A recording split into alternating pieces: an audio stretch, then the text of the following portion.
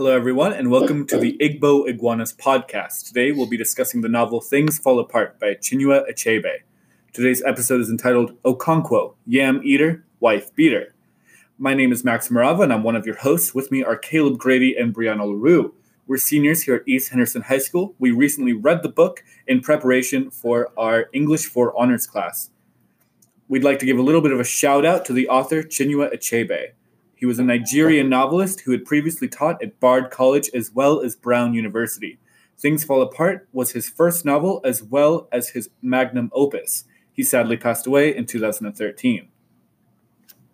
Let's jump right into discussing some of the themes of the text.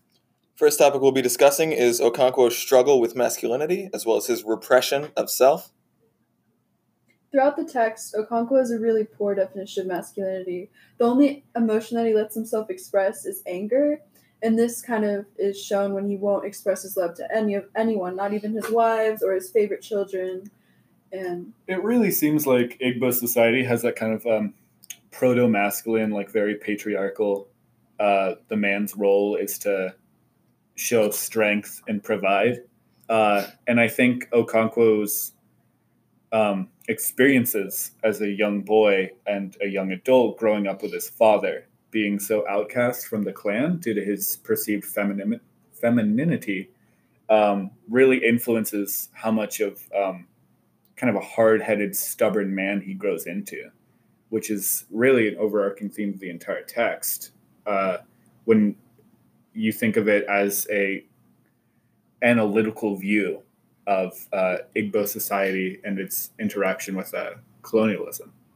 Well, that's also really interesting because his father is actually called Agbala, or woman, and that's something that Okonkwo is just really fearful of. He's terrified of being seen as feminine, and it literally leads him to murder his only son.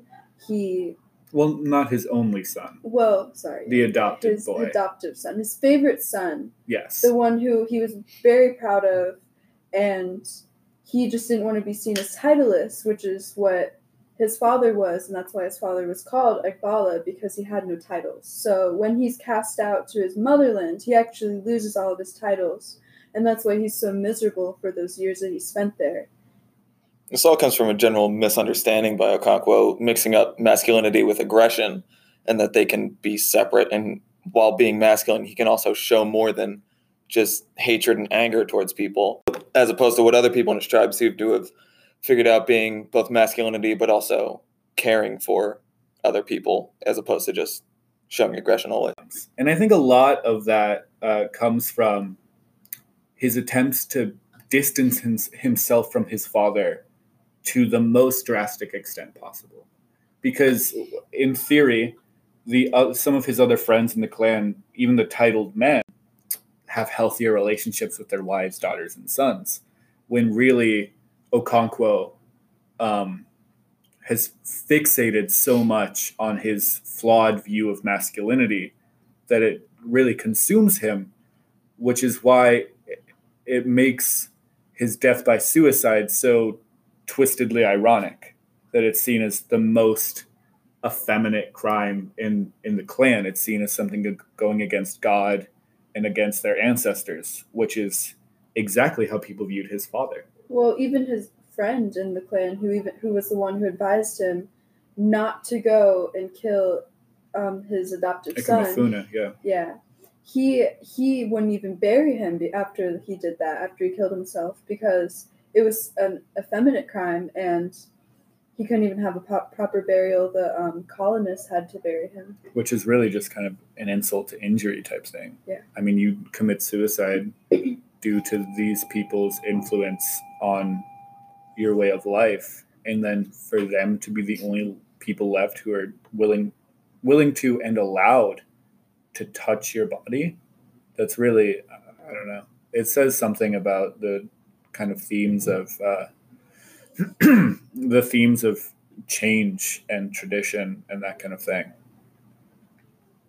That leads into our next theme, the struggle between traditions and changing times. So something that Okonkwo experienced at the later end of the novel was the influence of Christianity on his on the Igbo people and on the tribes of Amofia. His son converted with Christianity, and that was a big shock to him because that was one of his children and someone that he felt that he had raised in a certain way, and he just couldn't cope with the idea of Christianity. He believed that it would lead to the loss of his status, it would lead to loss of his titles, which is what he considers to be womanly, but this same thing is what draws some of the other members of his tribe, some of the women who have been forced to murder their twin babies, or people have been forced to mutilate their babies after they're stillborn because they believe that they're the Ogbanji, the reoccurring the devil kid, children, the devil children, basically. And so the weak and the lazy people who are titleless are essentially the ones that are drawn to Christianity, which is also what gives it such a bad rap to the Igbo people and why they just can't cope with that, or at least for Okonkwo and some of the other men. Mm-hmm. I think to an extent this came from him being overly attached to certain traditions from his tribe previous to the arrival of Christianity. His idea to immediately go to war as soon as there was an idea opposing theirs was something that not everybody else in his clan was on board with, because they were more open-minded, as opposed to him immediately turning to violence, which, as we discussed, came from his fear of femininity.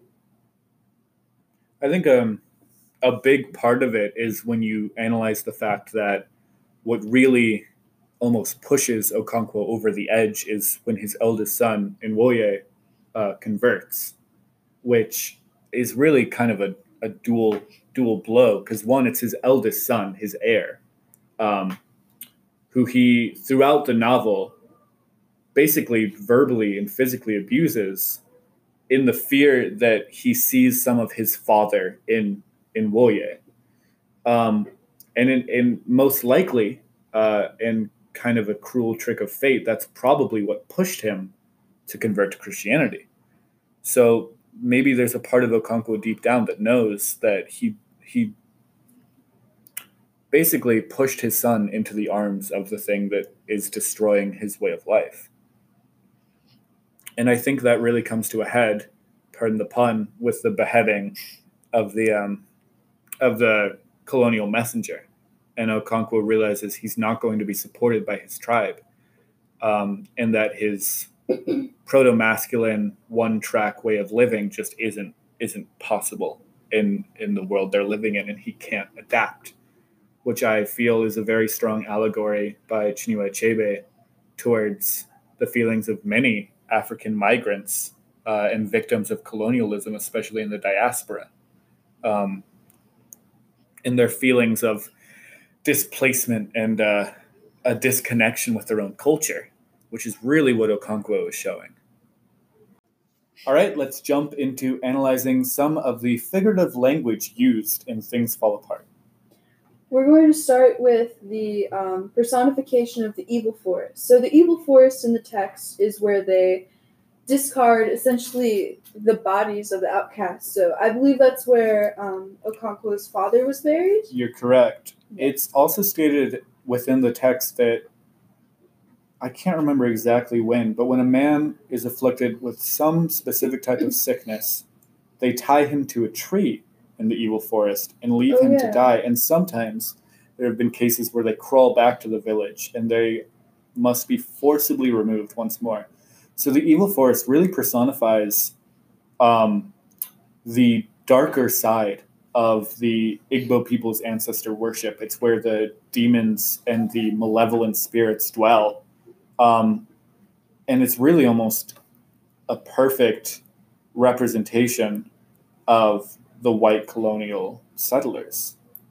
Well, I think it's also it's where they bury these outcasts, the twins that they perceive as evil, stillborn children are buried there, people who commit suicide are buried there. And I think that is also very representative of the group of people from the Igbo tribe that the Christians were trying to appeal to.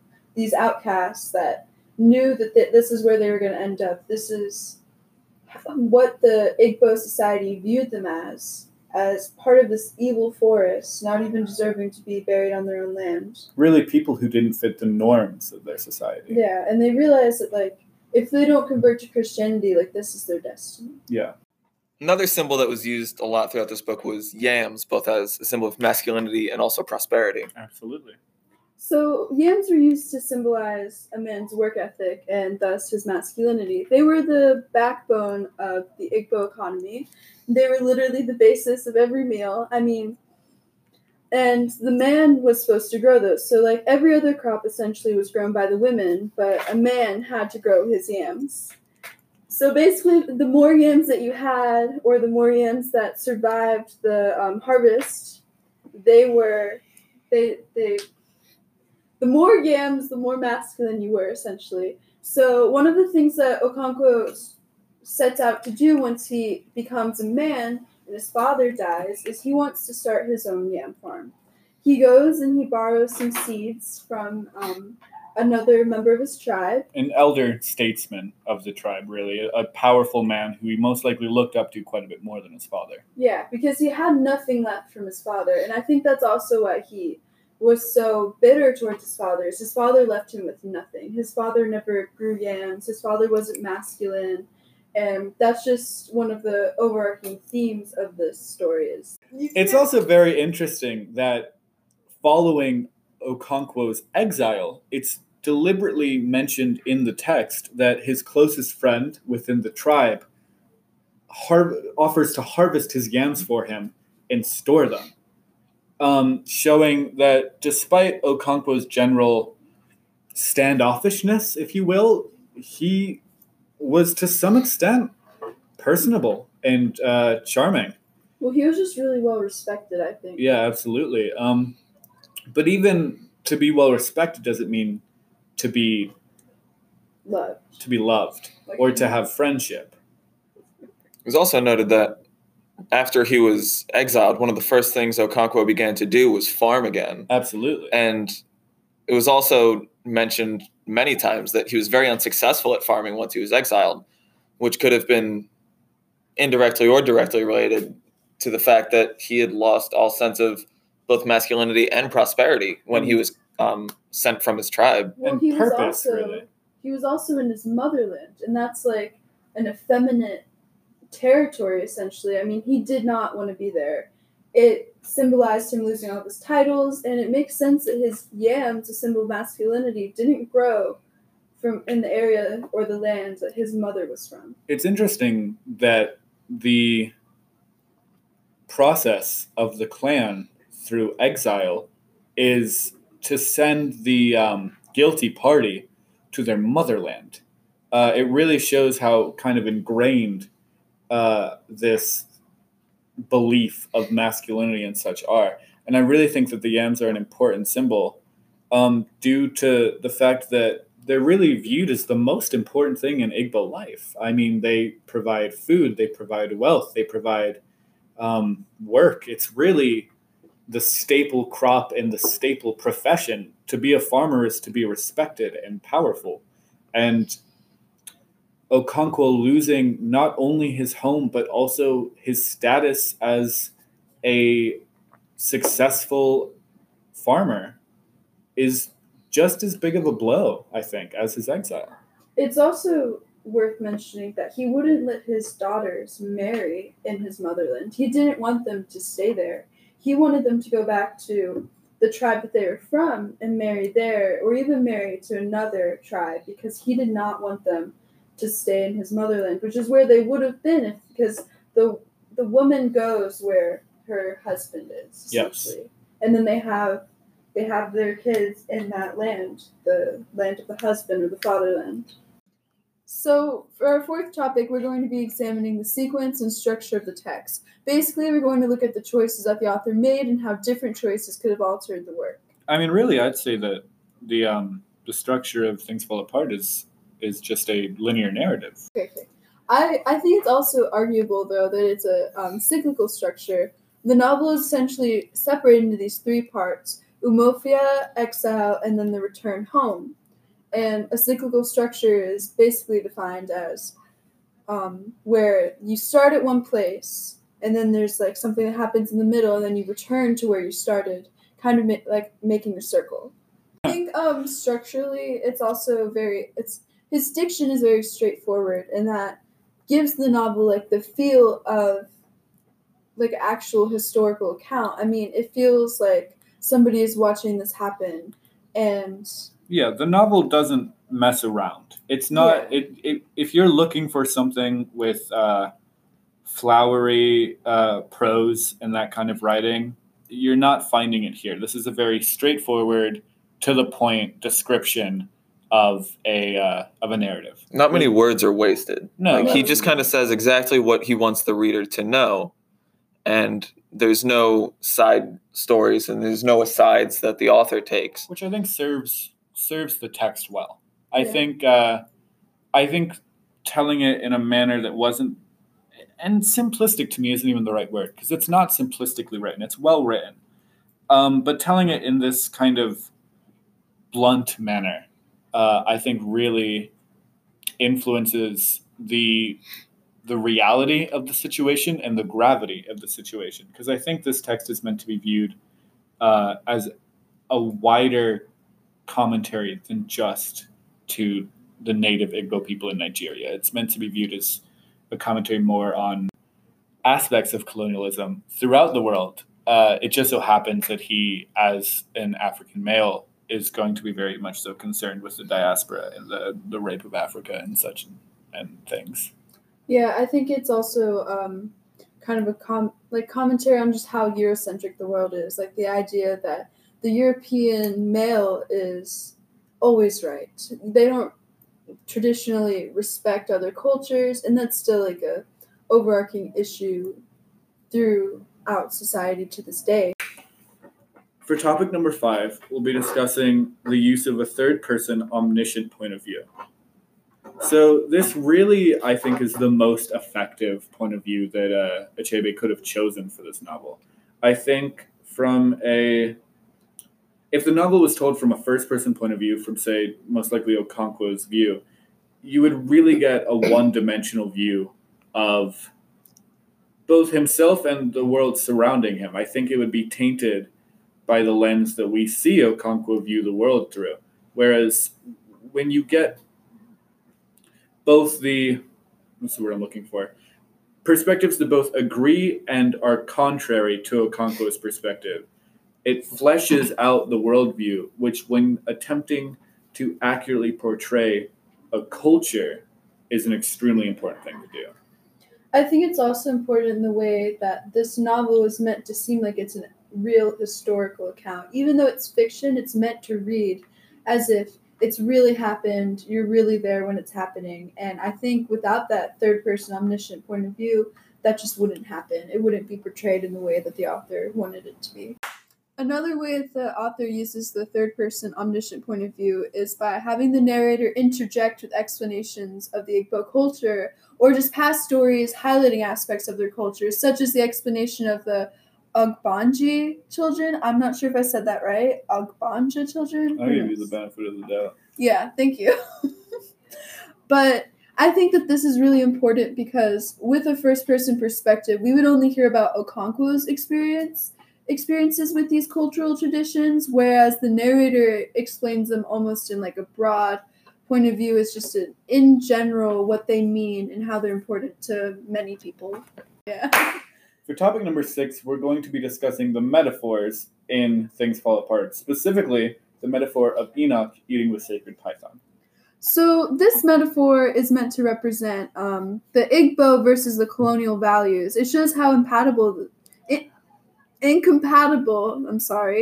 the two cultures are. So through the killing of the python, it shows the killing of Igbo traditions, and not by one of the colonial people, but by one of the Igbo people themselves. So this shows like a transition into a new religion, not on behalf of the colonists, but actually on behalf of the Igbo people themselves. By having somebody like Enoch eat the sacred python, and then this represents the Igbo religion and culture, it's more relevant than if they had a colonial character do that in the same way.